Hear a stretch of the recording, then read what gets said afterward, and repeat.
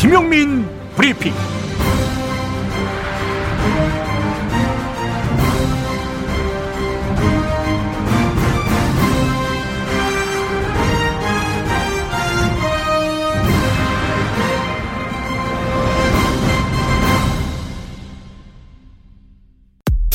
다이어트도 건강도 맛도 포기할 수 없다. 비타샵 그린 스무디 다이어트. 성공적인 체중 조절의 열쇠는 식사법과 운동입니다. 이제 하루 한두 끼 비타샵 그린 스무디 다이어트로 바꿔 드세요. 비타샵 그린 스무디 다이어트는 동결 건조한 수십 가지 국내산 채소 곡물과 세 가지 단백질, 비타민, 미네랄, 식이섬유로 만든 맛있고 건강한 체중 조절용 조제식품입니다. 1522-6648 혹은 비타샵을 검색해주세요. 화장실에서 고통받는 분들 원기소 장건강 365 기억하세요. 하루 2회 한 포씩이면 매일 아침 배변의 쾌락을 경험하실 수 있습니다.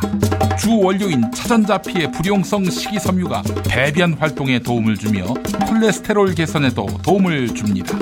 중요한 건 가격. 인터넷 최저가 36,000원이지만 김용민닷컴은 만원이 저렴한 26,000원. 화장실 끝판왕 원기소 장건강 365를 김용민닷컴에서 압도적 최저가에 만나보세요. 오늘을 읽는 책, 문학평론가인 국민대학교 국문학과 정선태 교수와 함께합니다. 안녕하세요. 오늘을 읽는 책, 오랜만에 뵙겠습니다. 지난주에는 이 스튜디오에서 일하시는 분들이 휴가여서 저도 덩달아 휴가를 떠나야 했습니다. 뭐 떠난다고 해봐야 어디 가겠습니까? 비가 그야말로 억수로 쏟아지고 있습니다. 이상기후의 일부인 것 같은데 참 걱정입니다. 우리 눈에 보이지 않으니까 뭐 괜찮겠지 하는데 하다가 어떤 지경까지 내몰릴지 이번 비를 보면서 이런저런 생각을 많이 합니다. 벌써 40일 넘게 50일 가까이 장마가 이어지고 있다고 하죠. 네, 우리나라에도 우기가 찾아온 것 같습니다. 왜 우기, 건기 이런 말 하잖아요. 그런 때가 올지도 모르겠다는 불길한 예감을 떨치기가 어렵습니다. 네, 오늘은 일본의 대표적인 지성 가토 슈이치의 책 한 권 골랐습니다. 오래전부터 소개해 드리려고 마음을 먹었었는데 늘 얘기하듯이 차일피일 하다 보니까 늦었습니다.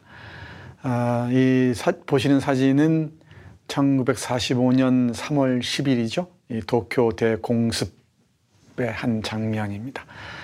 이 가토 슈이치는 전후, 그러니까 1945년 8월 15일 일본의 패전 이후를 대표하는 비판적 지성으로 널리 알려져 있습니다. 여러 책 중에서 오늘은 언어와 탱크를 응시하며 라는 에세이집 골랐습니다. 가토 슈이치의 모습입니다. 앞에서 말씀드렸듯이 전후 일본을 대표하는 비판적 지성입니다. 뭐 거인이라고 얘기하는 사람들도 많아요. 이 가토 슈이치의 책 중에서 가장 많은 독자들을 거느리고 있는 그 저작은 바로 이 책입니다. 이 가토 슈이치 자서전 양의 노래입니다. 1919년에 태어나서 2008년에 세상을 떠났는데요. 우리가 짐작하는 것과는 달리 이 커리어가, 그러니까 이력이 좀 특이합니다. 가토 슈이치는 동경대, 도쿄대에서 뇌과학으로 박사학위를 수료했다고 합니다. 그리고 파리 대학 등에서 혈액학을 연구했대요. 그래서 이런저런 글을 보면은 이 혈액학에 대한 그 얘기가 나옵니다. 혈액학 용어들이 나오기도 해요. 그야말로 이 문학, 사상, 예술, 역사, 정치 모든 분야 전방위적인 이 글쓰기를 통해서 일본을 통렬하게 비판하는 그런 지식인입니다. 특히 우리가 주목해야 할 것은 오에 겐자부로 잘 아시죠? 쓰르미 슌스케, 쓰르미 슌스케입니다. 슌스케가 아니고요.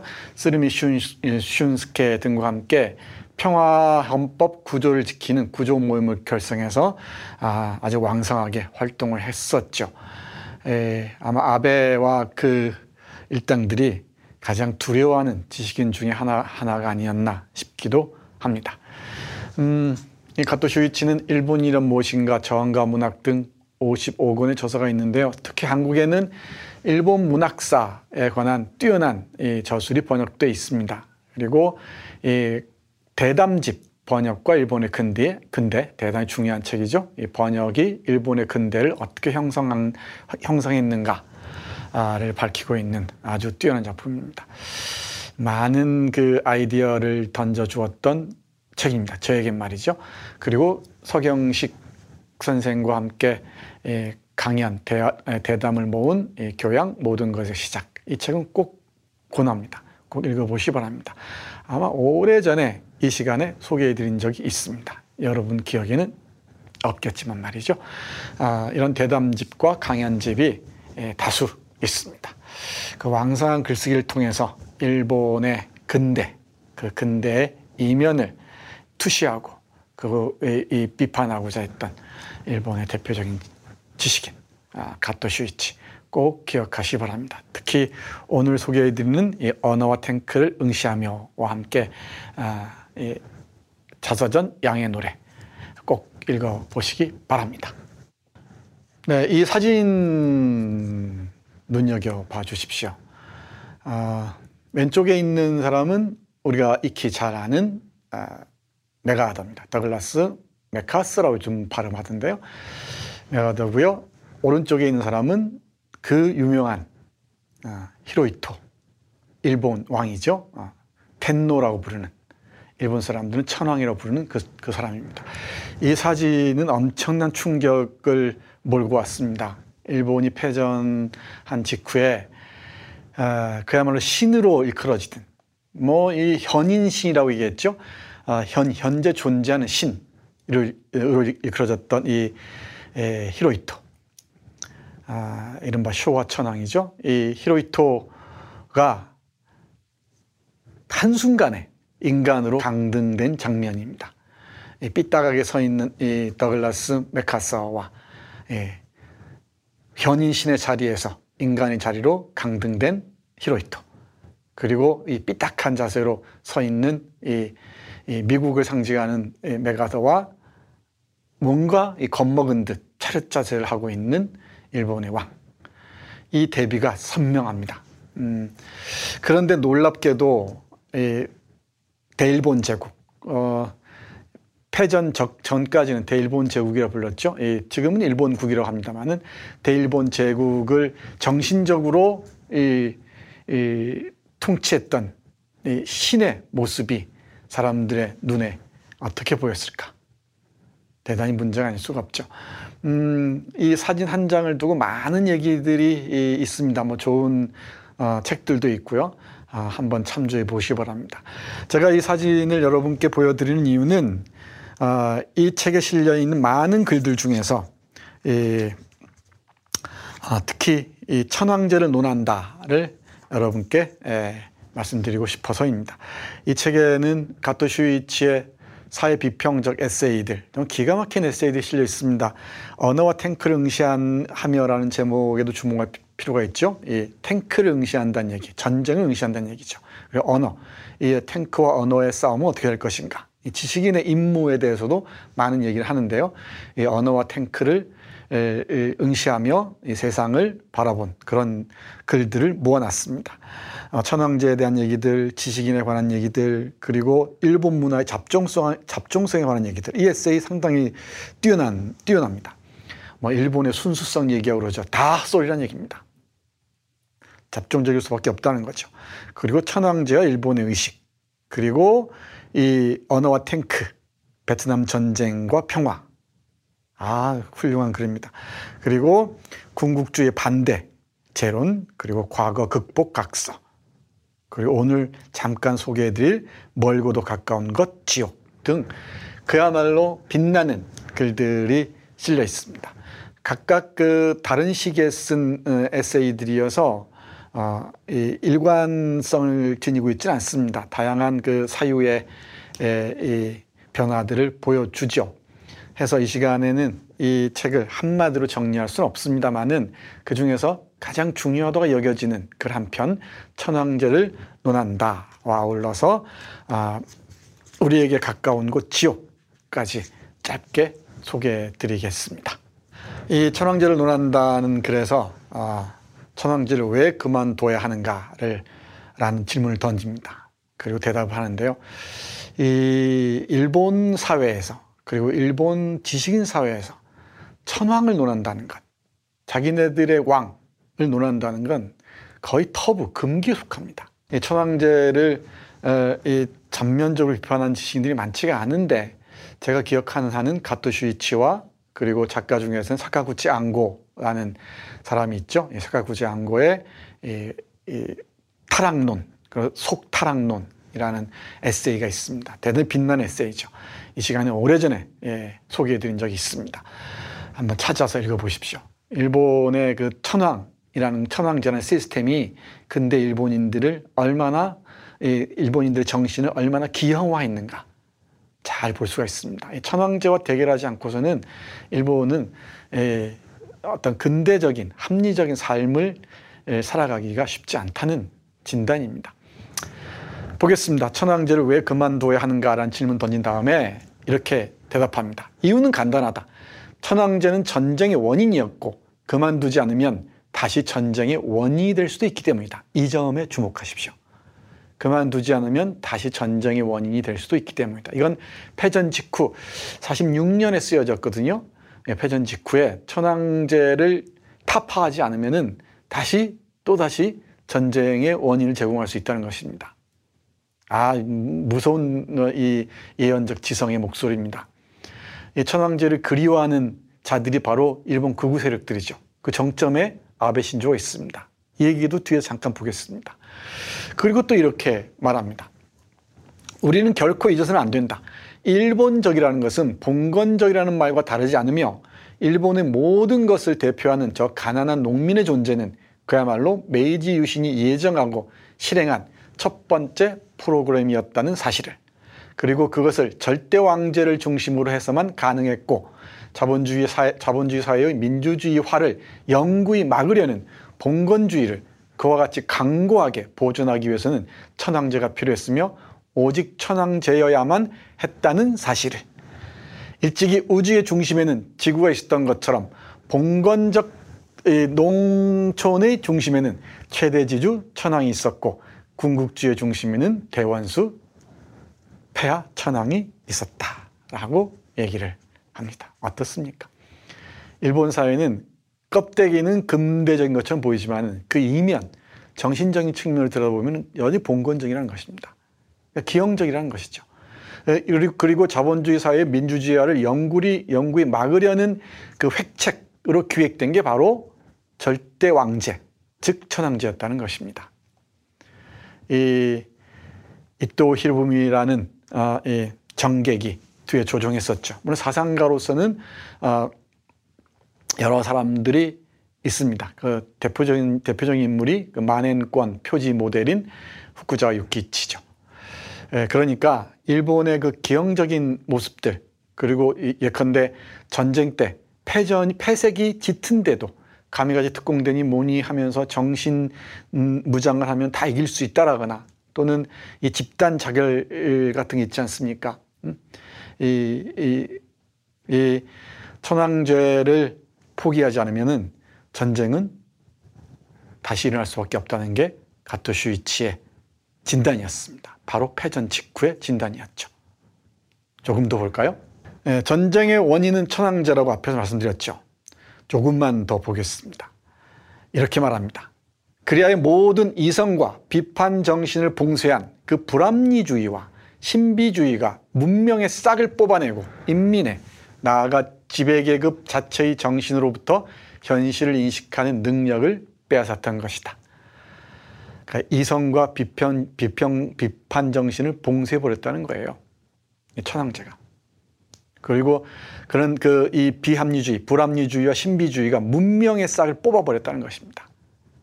그리고 인민의, 나아가 지배계급 자체의 정신으로부터 현실을 제대로 바라보는 능력을 박탈해버렸다는 것입니다. 이 신비주의로 나갈 수밖에 없는 거지. 뭐 옛날 얘기지 이렇게 말씀하실 분도 계실 줄 압니다만은 제가 보기엔 그렇지 않습니다. 일본 제국주의 역사가 갖는 뭐 이런 학문적인 뭐 여러 강점들도 없지 않습니다만은 이 정신사적 맥락에서 보면은 이 신비주의나 이 불합리주의가 아주 강구하게 자리 잡고 있어서 쉽게 이게 떨어지지가 않습니다. 그게 일본인들의 그 내면에 깃든 어떤 정신사의 풍경이 아닌가 저는 그런 생각을 해요. 그래서 이렇게 쓰고 있는 문장을 읽어봐야 합니다. 침략 전쟁의 정신사적 의미는 그야말로 현실 인식 능력과 문명에 대한 경의의 결여, 요컨대 이성의 상실에 의해 일어나고 그것에 의해 끝났다는 점에 있다.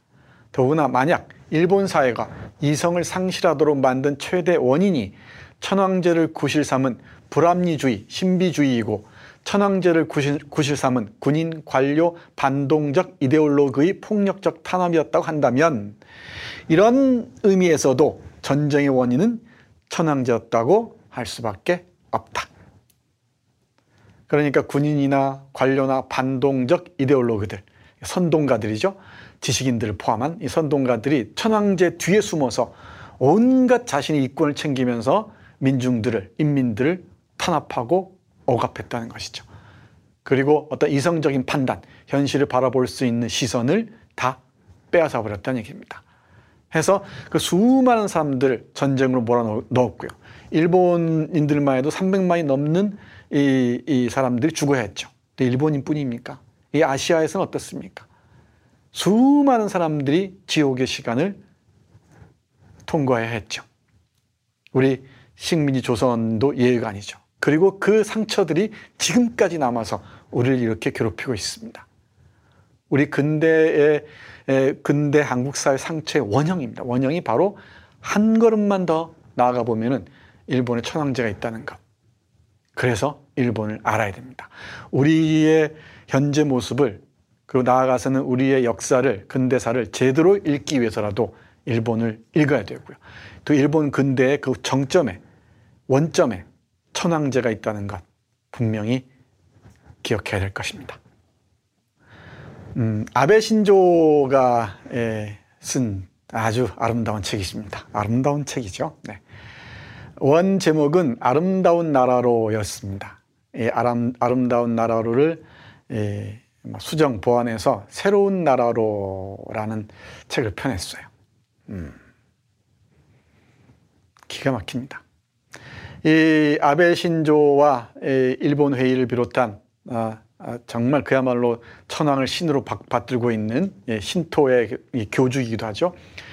받들고 있는 세력들이 꿈꾸는 이 아름다운 나라, 새로운 나라가 어떤 나라냐면은 바로 메이지 천황의 시대 또는 쇼와 천황의 시대에 세계를 호령하던 그런 시대입니다. 봉건적이고 남성 중심적인, 그리고 아시아를 지배하는 그런 꿈과 같은 시절입니다. 그야말로 일본이 잘 나가던 때였죠. 그 꿈을 실현하는 게 이 아베의 기획의 핵심이죠. 이 기획을 현실화하기 위한 게 바로 이 평화헌법 제9조를 바꾸는 거죠. 그리고 이 아시아에서 이 미일 동맹의 기초에서 집단 방위권을 발동하는 것이기도 하죠. 이 새로운 나라는 바로 이런 천황폐하가 다스리셨던 그런 아름다운 나라를 얘기합니다. 그리고 아시아에 사고할 필요가 없이 자신이 아시아를 장악하는, 지배하는 그런 나라입니다. 그리고 이런 사상은 미적으로는 바로 미시마 유키오와 맞닿아 있습니다. 미시마 유키오 아시죠? 이 극우 작가였죠. 이 작가의 아름다움과 관통하는 측면이 있습니다. 바로 이 아베 신조의 아름다운 나라가 앞에서 봤던 천황이 지배했던 그런 나라의 변형된 버전이라고 얘기할 수 있을 것 같습니다. 그러니 경계하지 않을 수가 없죠. 경계하지 않으면 바로 이런 일이 벌어질 겁니다. 다음 페이지 보겠습니다.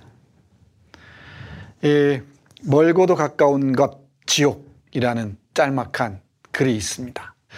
그러나 태평양 전쟁은 어느 날 아침 느닷없이 우리의 잠 속으로 들이닥쳤다. 이미 되돌릴 수 없는 사건으로서 아마도 나 자신을 포함해 수백만 일본인의 죽음을 의미할 수밖에 없을 일의 시작으로서 그것이 아무리 나로부터 멀어 보이고 아무리 있을 수 없는 일처럼 느껴졌다 하더라도 그런 느낌은 전쟁이 일어나고 안 나고와는 아무 관계도 없었다. 나는 지금 그 일을 떠올리며 핵무기 시대의 동아시아를 무대로 한 전쟁을 생각한다. 만약 그런 전쟁이 벌어진다면 이번엔 수백만 명이 아니라 수천만 일본인이 죽을 것이다. 그런 사태는 태평양 전쟁보다도 더욱 상상하기 어렵다. 하지만 상상하기 어렵다고 해서 일어날 수 없는 것은 아니다. 일본 정말 걱정입니다. 코로나를 둘러싼 문제도 그렇지만은 언론의 극우화 그리고 이 많은 시민들의 극우화, 일본의 극우화를 보면서 여러분은 어떤 생각을 하시는지요? 저는 이런 두려운 생각들이 갈마듭니다. 자기 혼자 스스로 사라지지 않을 거란 얘기죠. 이 광기로 화하는 순간에 이 아시아는 또 어떤 상황으로 치닫을지 걱정이 아닐 수가 없습니다. 한국 한반도에 대한 혐오와 증오, 중국에 대한 혐오와 증오를 먹이로 해서 살아가고 있는 극우 세력들, 그 극우 세력들이 어떤 방향으로 나아갈지 주시하지 않을 수가 없습니다. 늘 많은 고민을 해야겠죠. 그 고민하는 지점에 가토 슈이치의 책이 도움이 되지 않을까 싶기도 합니다. 네, 마무리하겠습니다. 오늘은 가토 슈이치의 에세이 모음집 언어와 탱크를 응시했는데요. 이와 함께 8월 일본을 제대로 들여다보기 위해서 이런 책들도 한번 보십시오. 속국 민주주의론, 오래전에 소개해드렸는데 대단히 중요한 책입니다. 제가 번역했습니다. 잘했겠죠? 영속패전론, 일본은 영속패전할 수밖에 없다. 미국에만 굴욕적으로 패배를 인정하고 아시아 여러 국가에는 전혀 패배를 인정하지 않는, 서지할 줄 모르는 일본은 영원히 패배할 수 없다라고 주장하는 우리 시라이 사토시의 이 걸작이죠. 여기에도 제가 깊이 관여했습니다. 이 책 번역에도. 그리고 사쿠라 진다, 시라이 사토시와 우치다 다스루의 대담집, 이것도 제가 번역했습니다. 함께 보시죠. 오래전에 소개해드렸던 책인데 함께 보시면은 일본의 현재를 들여다보는데 많은 도움이 되지 않을까 싶습니다. 일본의 현재를 봐야 우리의 현재를 읽을 수가 있고요. 또 미래를 가늠할 수도 있을 것입니다. 네, 오늘은 가토 슈이치의 언어와 탱크를 응시하며 소개해드렸습니다. 고맙습니다. 왜 탈모엔 아무것도 효과가 없을까요? 그건 바로 모근 파괴의 원인, DHT 호르몬을 잡아야 하는데 이것저것 써보다가 모낭까지 없어진 겁니다. 여성도 남성 호르몬 증가로 생깁니다. 특허청 탈모 검색하면 2,000개나 나오지만 DHT, 5알파 환원 효소 억제, 남성 120명, 임상 결과 83%는 전 세계에서 저희 모낭 영양제뿐입니다. 이미 탈모약 쓰는 분, 모발이식 하신 분도 호르몬 부작용 없이 2배 효과고요. 가는 머리 두피 트러블엔 뿌리 깊은 샴푸, 머리숱이 적어졌다면 모낭 영양제 스프레이, 18,000원 환불 보장입니다. 1566-7871 뿌리 깊은 샴푸로 검색하세요. 충남 금산의 넓은 인삼밭, 정성농장을 일군 농부아버지 이정열 씨. 자연은 노력한 만큼 내어준다. 그 자연의 마음을 알기에 정성농장을 더불어 일구는 아들 이성규 씨도 아버지에게 배운 것처럼 정직하고 또 성실하게. 정성농장 홍삼은 인삼 재배부터 가공 판매까지 모두 책임지고 있습니다. 그래서 대한민국 1등 품질을 자부합니다. 검색창에 정성농장 홍삼을 검색해주세요. 정성농장 홍삼. 전화문의는 010-9754-6972. 서울 홍대 앞 작은 모임 공간 알고 계시나요? 스튜디오 벙커원. 100석 규모의 콘서트홀, 갤러리, 방송 스튜디오, 그리고 카페까지. 스튜디오 벙커원에서 아름다운 꿈이 익어갑니다. 북콘서트, 파티, 세미나, 작은 음악회, 전시회, 유튜브 팟캐스트 녹화, 녹음까지 여러분을 위한 공간 스튜디오 벙커원. 문의는 네이버 블로그 영문 스튜디오 벙커원. 오늘을 읽는 책, 문학평론가인 국민대학교 국문학과 정선태 교수와 함께합니다. 안녕하세요. 오늘을 읽는 책 특별기획, 잃어버린 시절을 찾아서를 읽는다. 11번째 시간입니다. 이제 끝자락입니다. 한 권 남았습니다. 시작한 게 엊그제 같은데 벌써 마지막이 보입니다. 처음에 제가 말씀드렸죠. 무모한 기획일지 모르겠다고, 끝까지 갈 수 있을지 모르겠다고 말씀드렸었는데 얼추 다가온 것 같습니다. 오늘 잃어버린 시절을 찾아서 11번째 시간 제11권 탈주하는 여인 함께 보겠습니다. 제6편 탈주하는 여인입니다. 총 7편으로 되어 있다고 말씀드렸죠. 군데군데 우리가 복습을 했었는데요. 한 번만 더 떠올려 보시죠. 제1편이 스완덱 쪽으로, 스완네 집 쪽으로였죠. 제2편이 꽃피는 아가씨들 그늘에, 그리고 제3편이 게르망트 쪽이었습니다. 그리고 제4편이 소돔과 고모라, 동성애 문제가 전면에 등장했었죠. 그리고 제5편이 갇힌 여인, 우리 알베르틴을 자기 집에 거의 반강제적으로 가둬놓고 동거 생활을 했었죠. 그런데 어느 날 갑자기 알베르틴이 사라집니다. 그 다음에 이어지는 제6편이 오늘 얘기할 이 탈주하는 여인입니다.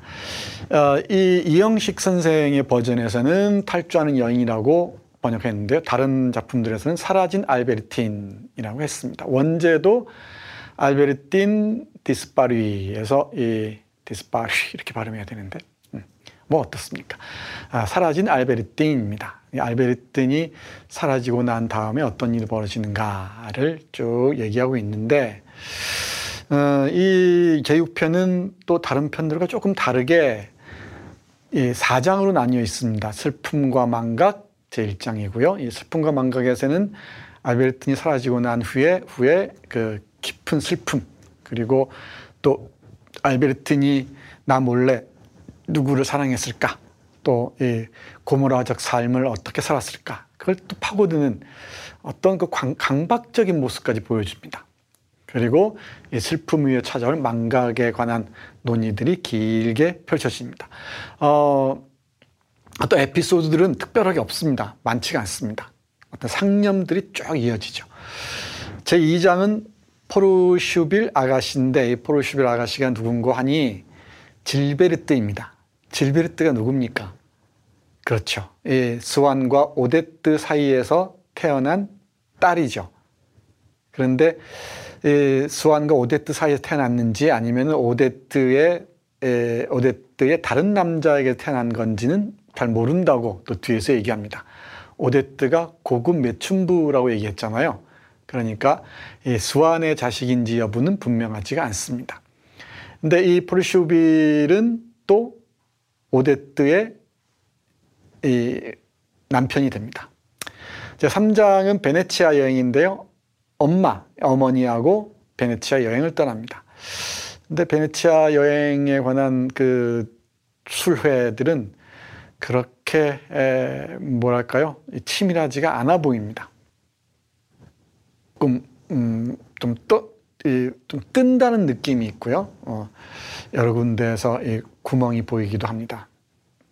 그다음에 제4장은 베네치아에서 파리로 돌아오면서 이 전보 편지를 이제 이 엄마가 읽어주는 장면으로 쭉 또 회상이 이어집니다. 로베르 드 생루라는 아주 멋진 젊은이가 있었죠. 군인 기억나시죠? 우리 나 마르셀의 친구이기도 했었습니다. 그런데 이 로베르 생루가 포르슈빌 아가씨하고 결혼을 하죠. 대단히 흥미진진한 장면이죠. 결혼을 통한 신분 상승을 노리는 쪽이 포르슈빌이고요. 포르슈빌은 이 부르주아 계급에 속했었으니까 질베르트, 스완 쭉 떠올려 보십시오. 로베르 드 생루는 왕과와 이 혈통이 이어지는 이 게르망트 이 집안의 후예 아닙니까? 귀족 집안이죠. 이 귀족과 부르주아의 결혼입니다. 이 장면도 대단히 흥미진진합니다. 이렇게 네 파트로 나뉘어져 있는데 통일성은 없습니다. 이충민 선생의 그 역작 중에 통일성과 파편성이라는 프루스트의 이 잃어버린 시간을 찾아서 연구소가 있습니다. 이 연구소를 보니까 이런 이런 파편성의 문제에 대해서 깊이 있는 논의가 펼쳐지고 있습니다. 그러니까 잃어버린 시간을 찾아서는 잘 설계된 건축물처럼 보이지만은 이게 아직 마무리가 되지 않아서 군데군데 뭔가 숭숭 구멍이 뚫려 있기도 하고 뭔가 좀 흔들리기도 하는 또는 파편으로 떠돌기도 하는 그런 텍스트다라고 이해하시면 좋을 것 같습니다. 이 바르셀로나인가요? 어딘가 그 성당, 그 푸른 성당이 몇백 년에 걸쳐서 지어지고 있다 그러죠. 그걸 떠올리시면 되지 않을까 싶기도 합니다. 워낙 대작이어서 아주 일관성과 통일성을 적확하게 갖춘 이런 작품을 쓰기가 쉽지 않았던 것 같습니다. 해서 이영식 선생은 각주에서 이렇게 설명을 해요. 어수선하게 늘어놓은 작은 화폭들을 감상하듯이 읽어야 할 듯하다라고 얘기합니다. 지난 시간에 이 앨범의 사진을 감상하듯이 읽는 게 좋을 것 같다 그랬죠. 근데 여기서는 한마디가 더 들어갑니다. 어수선하게 늘어놓은 작은 화폭들을 감상하듯이. 정확한 것 같아요. 여기저기 흩어져 있는 그림들 또는 사진들을 감상하듯이 읽는 게 좋을 것 같다. 저도 이 생각에 동의합니다. 어떻습니까? 그러면 탈주하는 여인이라는 이 6편의 전체적인 윤곽이 조금 잡히지요? 네. 잡히지 않으면 다시 읽어보면 됩니다. 아니, 다시 들어보면 됩니다. 자, 그럼 조금 안으로 들어가 보겠습니다. 이 제 11권에서 눈에 띄는 장면들 짧게 보겠습니다. 이 프루스트 사상의 핵심 중에 하나를 보여주는 게 바로 지성에 대한 감성의 우월성입니다. 우리의 심정에게 혹은 우리의 오성에게도 가장 중요한 것을 우리가 터득하는 것은 추론을 통해서가 아니라 그것과는 다른 힘을 통해서라는 사실을 우리로 하여금 조금씩 경우에 따라 간파해 주는 것은 우리의 삶이다. 이랬습니다. 여기서 잘 보세요. 우리의 심정, 우리의 이 심정의 간헐 기억납니까? 심정 하트죠. 우리의 심정에게 또 우리의 오성, 이 에스프리라고 했는데 우리의 오성에게도 우리가 가장 중요한 것을 우리가 터득하는 것은 그러니까 가슴이나 오성에 가장 중요한 것을 우리가 터득하는 것은 추론을 통해서가 아니라 그러니까 이성적 추론을 통해서가 아니라 그것과는 다른 힘을 통해서라는 사실. 여기서 핵심은 그것과는 다른 힘을 통해서라는 것이겠죠. 사실을 우리로 하여금 조금씩 경우에 따라 간파하게 해주는 것은 우리의 삶이다 이랬는데 그러니까 우리는 추론에 의해서가 아니라 다른 힘을 통해서 우리의 마음과 우리의 이 오성에 중요한 중요한 것을 간파한다, 얻는다 이런 뜻이겠죠. 바로 이런 이성적 추론 또는 지성에 의해서보다는 바로 감성에 의해서 우리는 이 사물의 핵심에 육박할 수 있다는 것이죠. 아마 인상주의 운동과 일정 관련이 있지 않을까 싶어요. 이 프루스트가 인상파 화가들의 그림에 대해서 많은 그 논의를 하는 것도 이와 관련이 있지 않을까 싶습니다. 그리고 바로 이어서 이렇게 얘기합니다. 지성은 감성의 우월성을 깨닫고 그것의 협력자 내지 하녀가 되기를 수락한다. 이게 어떤 맥락에서 나온 얘기냐면요. 조금 어려워서 문장을 제가 짧게 다시 썼는데, 뭐 지성이 이 옳으니 그르니 얘기를 하지만, 그리고 결국은 이 지성이 감성이 나보다, 지성보다 훨씬 뛰어나구나 라는 걸 깨닫고서 결국에는 이 감성의 협력자 내지 하녀가 되기를 수락한다는 거죠. 주어가 바로 지성입니다. 그러니까 프루스트에게는 감성적 판단, 감각적 판단이 1차적이고 우월한 요인이에요. 지성은 그 협력자 내지 이 하녀가 된다는 것이죠. 바로 프루스트 이 사상 또는 예술 사상의 핵심이 아닌가 싶습니다. 그러니까 머리로 이성적으로 아무리 이 생각을 많이 한다 하더라도 직감적으로, 감각적으로, 감성적으로 뭔가를 파악하는 것은 못 들어간다는 것이죠. 저는 이 장면이 확 꽂혔습니다. 이게 프루스트 사상의 핵심 중에 하나구나 라는 걸 정확하게 알았습니다. 바로 이게 쇼펜하우어죠. 쇼펜하우어의 의지와 의지와 표상으로 세계, 그리고 니체의 사상과 연결이 된다고 하네요. 네, 대단히 흥미진진한 부분입니다. 해서 이렇게 또 말합니다. 이어서 감수성은 가장 생리적인 것이랄지라도 새로운 사건으로부터 벼락이 남긴 흔적 같은 최초의 그리고 오랫동안 소멸되지 않을 서명을 받는다. 여기 서명은 사인입니다. 새로운 사건으로부터 벼락이 남긴 흔적 같은 최초의 그리고 오랫동안 소멸되지 않을 사인을 받는다. 뭐가? 감수성. 그러니까 이 마들렌의 이 과자의 맛이 이 기억들을 다 꺼내지 않았겠습니까? 또 이 마르땡빌의 그 종, 그리고 빌바르지 부인과 함께 마차로 산책하면서 봤던 그 오래된 나무, 우리 또 제7편, 제12권에서 보겠습니다만은 이 돌을 밟는 이 포석의 소리들, 어떤 또 산수유 나무의 모습들, 풍경 하나하나, 어떤 사람의 인상 하나하나가 우리에게 벼락이 남긴 흔적 같은 최초의 그리고 오랫동안 소멸되지 않을 인상을 남긴다는 거죠. 기억의 하나의 출발점이 된다는 것입니다. 지성에 대한 감성의 우월성, 프루스트의 핵심적 사상으로서 기억해 두셨으면 좋겠습니다. 다음 보겠습니다. 네, 알베르틴의 죽음 그 후입니다. 알베르틴과 이 마르셀의 사랑에 관해서는 많은 얘기가 있습니다. 알베르틴은 이 부르주아 축에도 끼지 못하는, 어떤 사람 뿌띠 부르주아라고 얘기하던데, 그러니까 이 부유한 집 아가씨가 아니죠. 물론 이 승마를 즐기고 하지만은 이 대부르주아 그런 출신은 아닙니다. 당연히 귀족도 아니고요. 그런데 마르셀은 대단히 부유한 집안 사람인 게 분명히 보이죠. 그래서 이 마르셀이 알베르틴을 반강제적으로 감금하고 또는 동감으로서 독점하려고 했던 것이죠. 이걸 견디지 못한 알베르틴이 마르셀의 집을 뛰쳐나가고요. 그리고 말을 타고 산책을 하다가 나무에 떨어져서 세상을 떠납니다.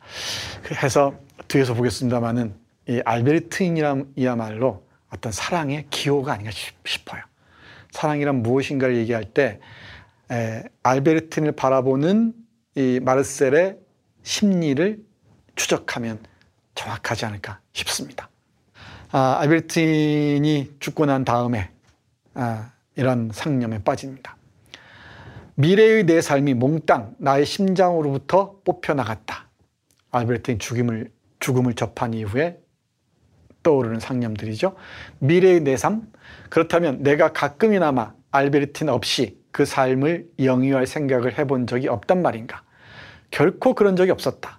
이미 오래전부터 내 생애의 모든 순간들을 죽을 때까지 그녀에게 바치기로 하였단 말인가? 물론 그랬다. 그녀로부터 분리될 수 없는 그 미래를 내가 간파할 수 없었으나 그것이 떨어져 나간 직후에야 그것이 나의 가슴 속에서 점유하고 있던 자리가 텅 비어 있음을 감지하였다. 늘 떠나고 난 다음에야 알아채는 것이죠. 그런데 이렇게 얘기하지만은 이별 다음에 또 알베르틴의 죽음 다음에는 슬픔에 휩싸여 있다가 결국은 망각으로 이르게 되죠.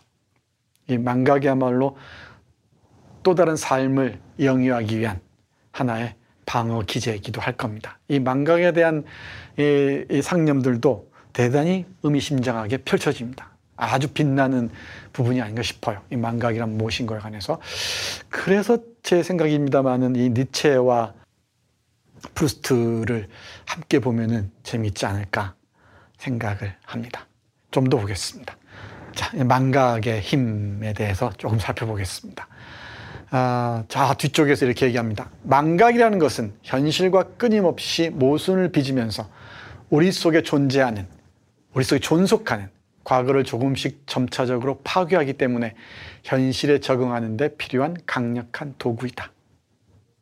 현실에 적응하는 데 필요한 강력한 도구이다. 이 망각의 능력이 없다면은 아마 우리는 현실을 살아갈 수가 없을 겁니다. 그죠? 현실을 살아낼 수가 없을 겁니다. 아마 어떤 신경증이나 어떤 질환, 정신적 질환에서 벗어나기 어려울 거예요. 우리 보르헤스의 어떤 작품이 기억나기도 하네요. 네. 기억의 천재, 푸네스인가요? 하는 인물의 이야기가 있었죠. 이 망각은 현실에 적응하는 데 필요한 강력한 도구입니다. 자기 합리화처럼 보이기도 합니다만은 뭐 이런 망각의 힘이 없이는 마르셀의 삶도 가능하지 않았겠죠. 또 앙드레와의 또 기이한 사랑을 하기도 하고요. 또 앙드레를 통해서 이 알베르틴의 과거를 추적하기도 하고요. 이 묘한 어떤 막장 드라마 같은 모습들을 보여주기도 합니다만은 그런 부분들은 가로에 넣으면서 읽으십시오. 이 망각에 대한 이 사유들은 좀 주목해서 볼 필요가 있지 않을까, 저는 그렇게 생각합니다. 조금 더 보면 이렇습니다. 사념은 스스로 지치고 추억도 스스로 파괴되는 법. 그리하여 일찍이 내가 마노구스를 비롯한 질베르트의 선물들을 아무 슬픔도 느끼지 않고 알베르틴에게 주었듯이 알베르틴이 기거하던 방을 아무 여인에게나 기꺼이 내어줄 날이 언젠가는 도래할 것이다. 알베르틴이 기거하던 방을 아무 여인에게나 기꺼이 내어줄 날이 언젠가는 도래할 것이다. 이 문장을 잘 보시면은 알베르틴이 하나의 사랑의 기호라는 것을 알 수가 있죠. 그걸 구체적으로 표현한 문장이라고 얘기할 수 있을 것 같습니다.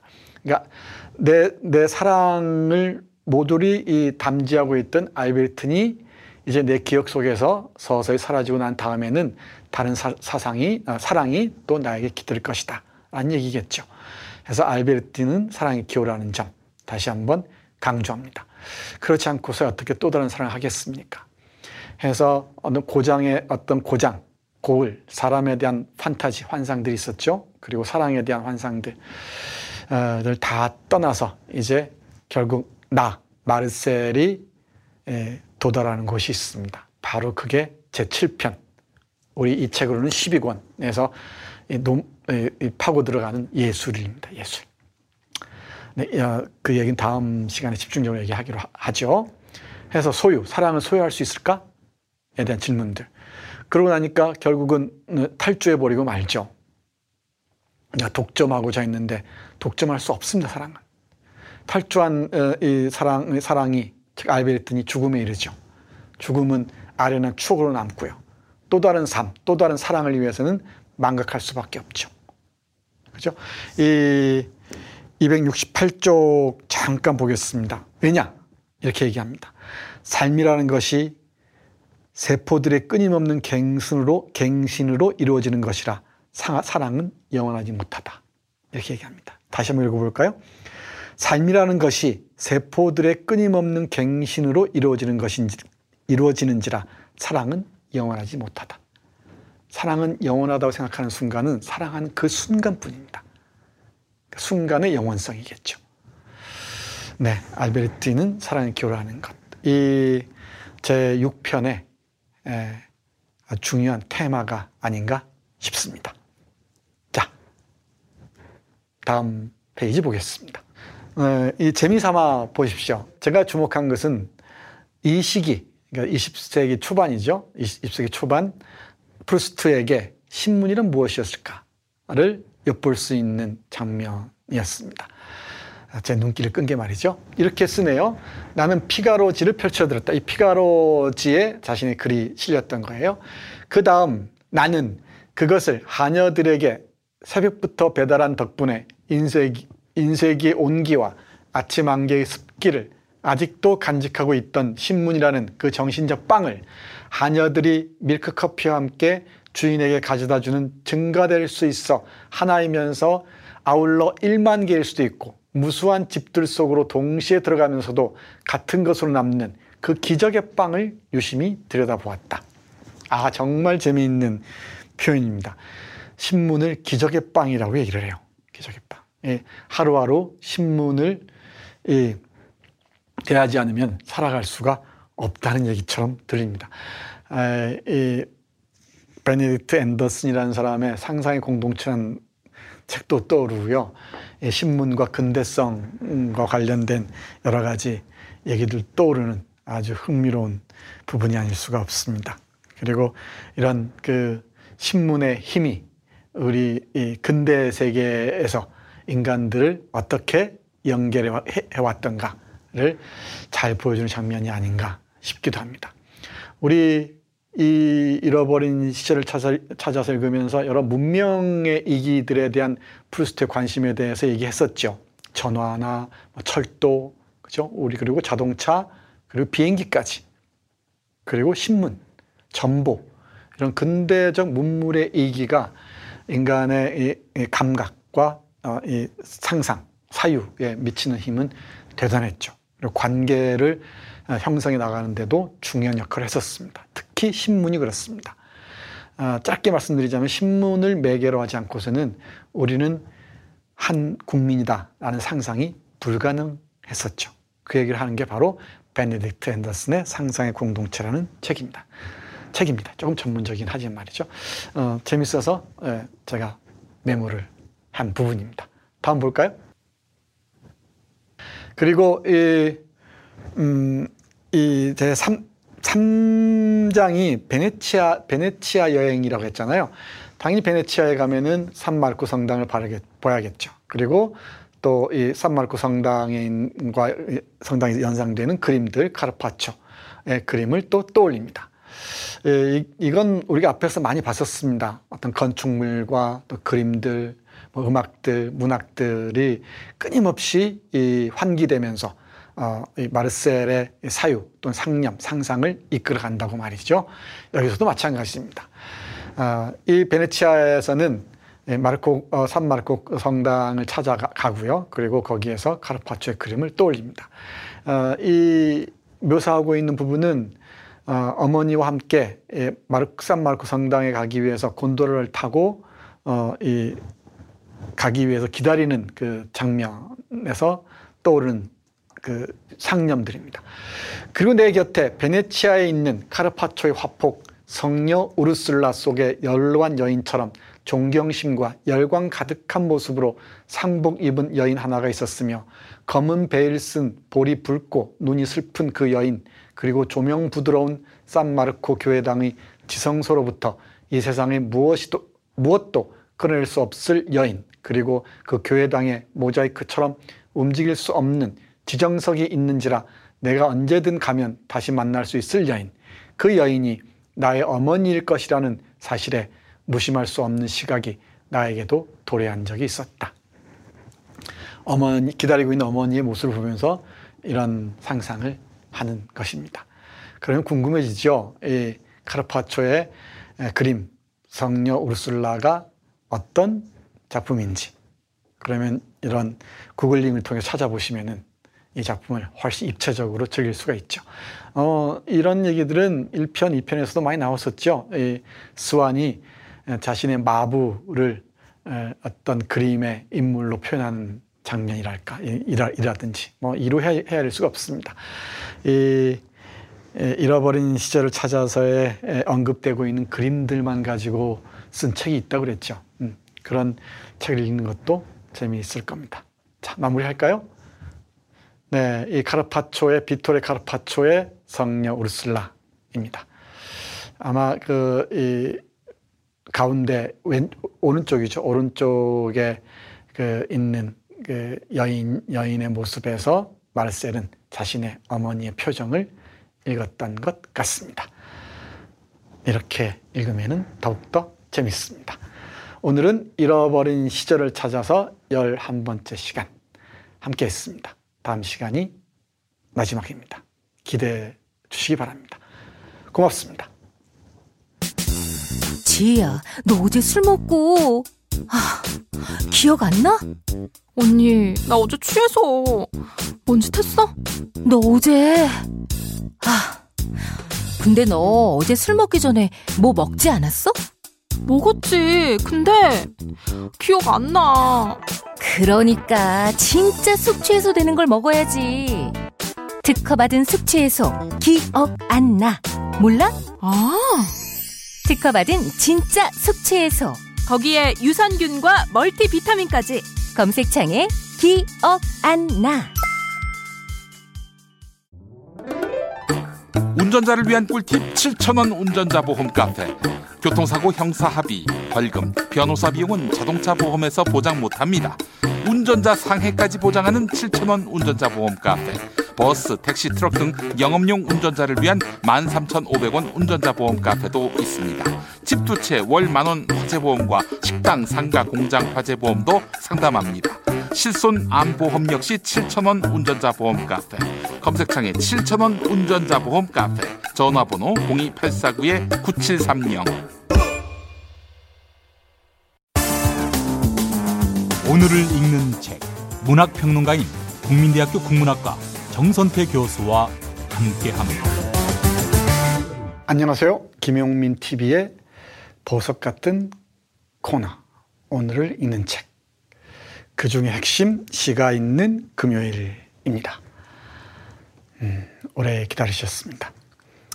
오늘은 파블로 네루다의 훌륭한 시집 한 권 골랐습니다. 김현균 선생이 옮긴 너를 닫을 때 나는 삶을 연다. 원제는 기본적인 소원가인데요. 이 제목을 너를 닫을 때 나는 삶을 연다라고 했네요. 뒤에 보겠지만은 책을 기리는 노래에 나오는 한 구절입니다. 네루다 얘기는 여러 번 했었습니다. 김남주 선생의 번역으로 시편들도 봤었고요. 그리고 소설도 한 편 소개한 적이 있습니다. 네루다 우편 배달부. 뒤에 잠깐 설명드리겠습니다. 자, 오늘은 너를 닫을 때 나는 삶을 연다.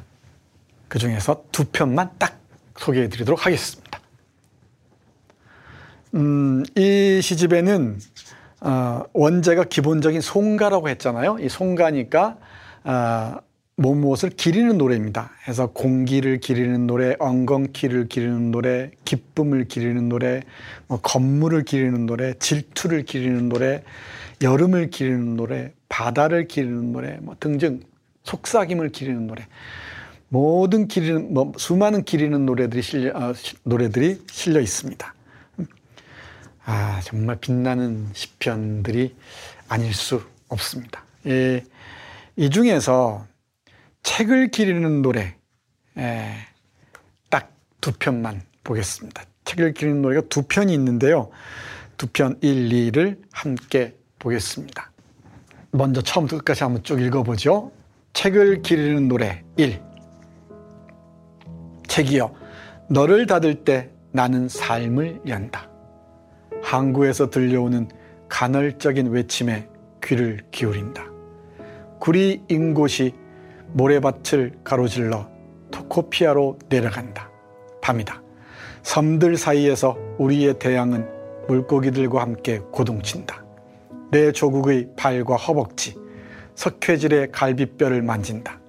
밤새도록 물가에 들러붙어 있다가 기타가 잠에서 깨어나듯 노래하며 하루의 햇살과 함께 아침을 맞는다. 대양의 너울이 날 부른다. 바람이 날 부른다. 로드리게스가 호세 안토니오가 날 부른다. 광산 노조에서 전보를 받았다.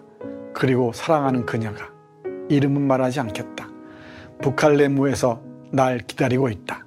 책이여, 넌 나를 종이에 쌀 수 없었다. 넌 활판과 천상의 인쇄로 나를 채우지 않았다. 넌 내 눈을 재본하지 못했다. 난 너에게서 나가 내 노래의 목신 피부치들과 함께 숲에 살리라. 이글거리는 쇠붙이를 가공하거나 산속 불 옆에서 구운 고기를 먹으리라. 난 탐험서, 숲 혹은 눈, 심해 혹은 하늘을 가진 책을 사랑한다. 그러나 주위의 어린 파리가 휴감기도록 생각이 동묻은 철사추를 쳐놓은 거미책은 증오한다. 책이여, 날 자유롭게 내버려다오. 책자를 몸에 걸치고 싶지 않다. 난 책에서 오지 않았다. 나의 시는 시를 먹어 치우지 않았다. 격정적인 사건들을 삼키고 악천후를 섭취하고 땅과 사람들에게서 양식을 구한다. 책이여, 먼지투성이 신발을 신고 허황된 믿음 없이 길을 걷게 내버려 다오. 넌 도서관으로 돌아가렴. 난 거리를 걸으리니. 난 삶에서 삶을 배웠고 단 한 번의 입맞춤에서 사랑을 배웠다. 내가 살아온 삶 말고는 그 누구에게도 아무것도 가르칠 수 없었다. 내가 다른 이들과 공유했던 모든 것, 그들과 함께 투쟁했던 모든 것, 나의 노래에서 모두에 대해 표현한 모든 것 말고는. 책을 기리는 노래인 줄 알았더니 우리가 얘기하는 이런 종이책이 아니고요, 삶의 책을 기리는 노래였네요. 해서 맨 앞에 식구, 책이여 너를 닫을 때 나는 삶을 연다. 이 시집의 제목으로 뽑힌 식구라고 그랬죠. 너를 닫을 때 나는 삶을 연다. 이때 너는 책이고요, 너를 닫을 때 나는 삶을 연다고 했습니다. 그러니까 항구에서 들려오는 간헐적인 외침에 귀를 기울이면서 삶으로 들어가는 것이죠. 대지와 함께 얘기를 하는 것입니다. 이런 표현들을 보시면 어렵지 않게 이해할 수 있습니다. 나의 시는 시를 먹어치우지 않았다. 시를 먹어치우다, 시집을 읽었다는 얘기였죠. 나의 시는 시를 먹어치우지 않았다. 격정적인 사건들을 삼키고 악천후를 섭취하고 땅과 사람들에게서 양식을 구한다. 책이여 먼지투성이 신발을 신고 허황된 믿음 없이 길을 걷게 내버려 다오. 넌 도서관으로 돌아가렴. 난 거리를 걸으리니. 책 많이 읽은 사람들 신뢰하지 마십시오. 책 속에서 허우적거리고 놀 뿐 현실에서는 대단히 취약한 경우가 많습니다. 저도 예가 아닐 거라고 생각합니다. 책에서 즐겼던 부분들이 또는 받았던 인상들 또는 그 감동들이 현실과 어떤 식으로든 전맥되어야 할 텐데 그런 경우는 대단히 희귀합니다. 제가 보기엔 그렇습니다. 그래서 훌륭한 책 몇 권만 장착하고 삶을 튼실하게 사는 게 훨씬 지혜롭고 의미 있다고 저도 생각합니다. 그래서 고른 시집이 바로 이 네루다의 너를 닫을 때 나는 삶을 연답니다. 해서 이 시집의 제목만 기억하셔도 좋을 것 같아요. 너를 닫을 때 나는 삶을 연다. 이렇게 얘기하잖아요. 책이여 넌 나를 종이에 쌀 수 없었다. 넌 활판과 천상의 인쇄로 나를 채우지 않았다. 넌 내 눈을 재분하지 못했다. 난 너에게서 나아가 내 노래의 목신 피부치들과 함께 숲에 살리라. 이랬잖아요. 그죠? 이런 삶이라는 책을 더욱더 사랑해야 한다고 얘기를 합니다. 그리고 마지막 보십시오. 나는 삶에서 삶을 배웠고, 그러니까 책에서 삶을 배운 게 아니라 나는 삶에서 삶을 배웠고 단 한 번의 입맞춤에서 사랑을 배웠다. 내가 살아온 삶 말고는 그 누구에게도 아무것도 가르칠 수 없었다. 내가 다른 이들과 공유했던 모든 것, 그들과 함께 투쟁했던 모든 것, 나의 노래에서 모두에 대해 표현한 모든 것 말고는. 그렇다고 책 안 읽는 것을 자랑스럽게 여기는 것도 뭐 그렇게 자랑할 일은 아닌 것 같습니다. 책 한 줄, 한 페이지를 읽더라도 삶의 결과, 어떻게 짜이느냐, 또는 삶의 풍경이 어떻게 스며드느냐와 관련이 있겠죠. 좋은 책을 읽는 것만큼 또 신나고 멋진 일이 어디 있겠습니까? 내 책에 갇혀서는 곤란하다는 얘기로 읽어도 좋을 것 같습니다. 네, 책을 기리는 노래 1 보셨습니다. 어떻습니까? 이 네루다의 멋진 책들이 많이 있는데, 뭐 질문의 책도 그렇고요, 이 모두의 노래도 그렇고요, 한국어로 많은 책들이 번역되어 있습니다. 또 이 자서전도 번역이 되어 있고요. 거기에 덧붙여서 이 시집도 함께 보셨으면 어떨까 싶습니다. 이 네루다를 보다 보면 남미를 떠올리지 않을 수가 없어요. 이 칠레를 포함해서 콜롬비아나 이 베네수엘라나 에콰도르나 이 아르헨티나나 곳곳을 떠올리지 않을 수가 없습니다.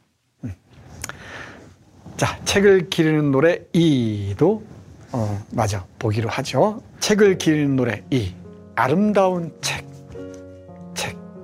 자그마한 숲. 한 장 한 장. 너의 종이에선 원소의 향기가 난다.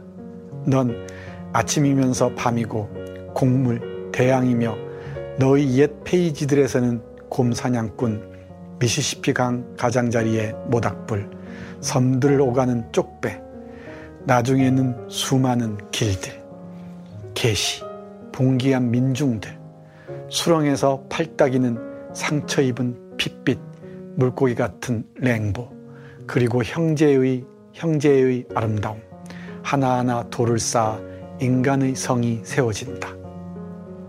단호함, 연대의 행동과 뒤섞이는 고통, 주머니마다 숨겨진 책, 비밀 램프, 밝은 붉은 별. 우리 나그네 시인들은 세상을 탐사했다. 문을 두드릴 때마다 삶이 우리를 맞았고 우린 지상의 투쟁에 참여했다. 우리의 승리는 무엇이었나? 한 권의 책, 인간적 접촉으로 셔츠로 가득한 책, 고독은 없고 사랑과 연장은 있는 책, 한 권의 책은 승리다. 모든 열매가 그렇듯 살다가 쓰러진다. 빛만 가진 것도 그림자만 가진 것도 아니다. 불이 꺼지고 낙엽이 지고 거리에서 길을 잃고 땅에서 쓰러진다. 아침의 시집은 다시 새로이 너의 페이지들에 눈 혹은 이끼를 갖게 되리라. 발자국 혹은 눈이 흔적을 새겨갈 수 있게 다시 한번 우리에게 세상을 그려다오. 무성한 숲풀 사이 샘들, 까마득한 숲, 극지의 행성들, 그리고 길 위의 새로운 길 위의 인간, 밀림 속으로 물속으로 하늘로 벌거벗은 바다의 고독 속으로 전진하는 궁극의 비밀을 발견하는 인간, 책과 함께 돌아오는 인간, 책과 함께 기원하는 사냥꾼, 책과 함께 밭을 가는 농부. 설명하면은 시의 그 아우라, 시의 맛이 사라질 것 같아요. 여기에서 제가 이해하기로는 우리의 인생, 우리의 삶이 한 권의 책이기도 하고요. 또는 우리는 많은 좋은 책들을 통해서 우리의 삶을 변화시켜 나가고 또 풍요롭게 한다는 것으로 읽을 수도 있을 것 같습니다. 책이 이중적으로 보입니다. 활자로 쓰여진 책만 책이 아닌 것이죠. 우리의 삶이 정말 소중한 한 권의 책일 수 있죠. 이 책은 끝없이 변화하죠. 우리의 마음 속에는 숲풀도 있고요, 샘들도 있고요, 까마득한 숲도 있고요, 극지 행성들도 있겠죠. 또 랭보의 모습도 있을 겁니다. 직접 경험하지 않아도 간접적으로 우리는 상상하고 사유할 수가 있죠. 그건 종이로 된 책을 통해서, 종이책을 통해서. 종이책을 우리가 매개로 하되 우리는 더욱더 풍요로운 책을 쓸 수 있어야 한다. 삶이라는 책을 말이죠. 저는 그렇게 읽힙니다. 이 책이. 그래서 마지막에 책과 함께 돌아오는 인간, 책과 함께 기원하는 사냥꾼, 책과 함께 밭을 가는 농부, 이런 표현이 가능하지 않았는가 싶기도 합니다. 그리고 맨 앞에 아름다운 책, 자그마한 숲, 한 장 한 장, 너희 종이에선 원소의 향기가 난다. 이건 분명히 종이책을 염두에 두고 쓴 것 같죠. 그러니까 종이책과 살아있는 우리의 인생이라는 책이 상호 서로 스미면서 또 하나의 책을 쓰고 있는 걸 상상해 보시면 좋지 않을까 싶습니다. 이 정도 되면 책을 길만도 하죠. 그러니까 책에 대한 우리의 그 타성적인, 관성적인 생각을 뒤집어 엎는 시가 아닌가 싶습니다. 이 시집에 실려 있는 많은 시들이 그렇습니다. 우리가 생각하는 그런 어떤 사물이나 어떤 그 감정이나 어떤 그 이 사상에 대해서 완전히 내루다시게 전혀 다른 방향에서 바라보는 모습들을 보여줍니다. 이게 뭐 이 시인이 훌륭한 이유이기도 하겠죠. 예를 들면 뭐 비를 기리는 노래나 목재를 기리는 노래나, 목재하면 우리가 남은 목재를 떠올리기 쉽지만 이 목재에서 수많은 문의들을 읽어냅니다. 생각 같아서는 1년 내내 이런 시를 한 편 한 편 읽어드리고 싶습니다. 이 시집을 다 읽지 않으셔도 무려 400페이지가 넘습니다. 다 읽지 않으셔도 여기저기 넘겨보시면서 한 구절만 발견하셔도 좋습니다. 그게 마치 이슬방울처럼, 어쩌면 샘물 한 모금처럼 여러분들의 머리를 맑게 할지도 모르겠습니다. 네, 오늘은 파블로 네루다의 시집 너를 닫을 때 나는 삶을 연다, 짧게 소개해드렸습니다. 자, 마무리할까요? 이와 함께 덧붙이겠습니다. 안토니오 스카르메티의 메타의 네루다 우편배달부 오래전에 소개해드렸었죠. 그리고 이 작품을 영화로 만든 일 포스티노 함께 보시면서 이 시집도 읽어보시기 바랍니다. 시간 있는 금요일 오늘 시간 마치겠습니다. 고맙습니다. 김용민 브리핑과 함께한 시간 어떠셨어요? 구독하기, 별점 주기, 댓글 달기, 후원하기로 응원해주세요. 이 방송을 유튜브 김용민 TV를 통해서도 만날 수 있는 거 알고 계시죠?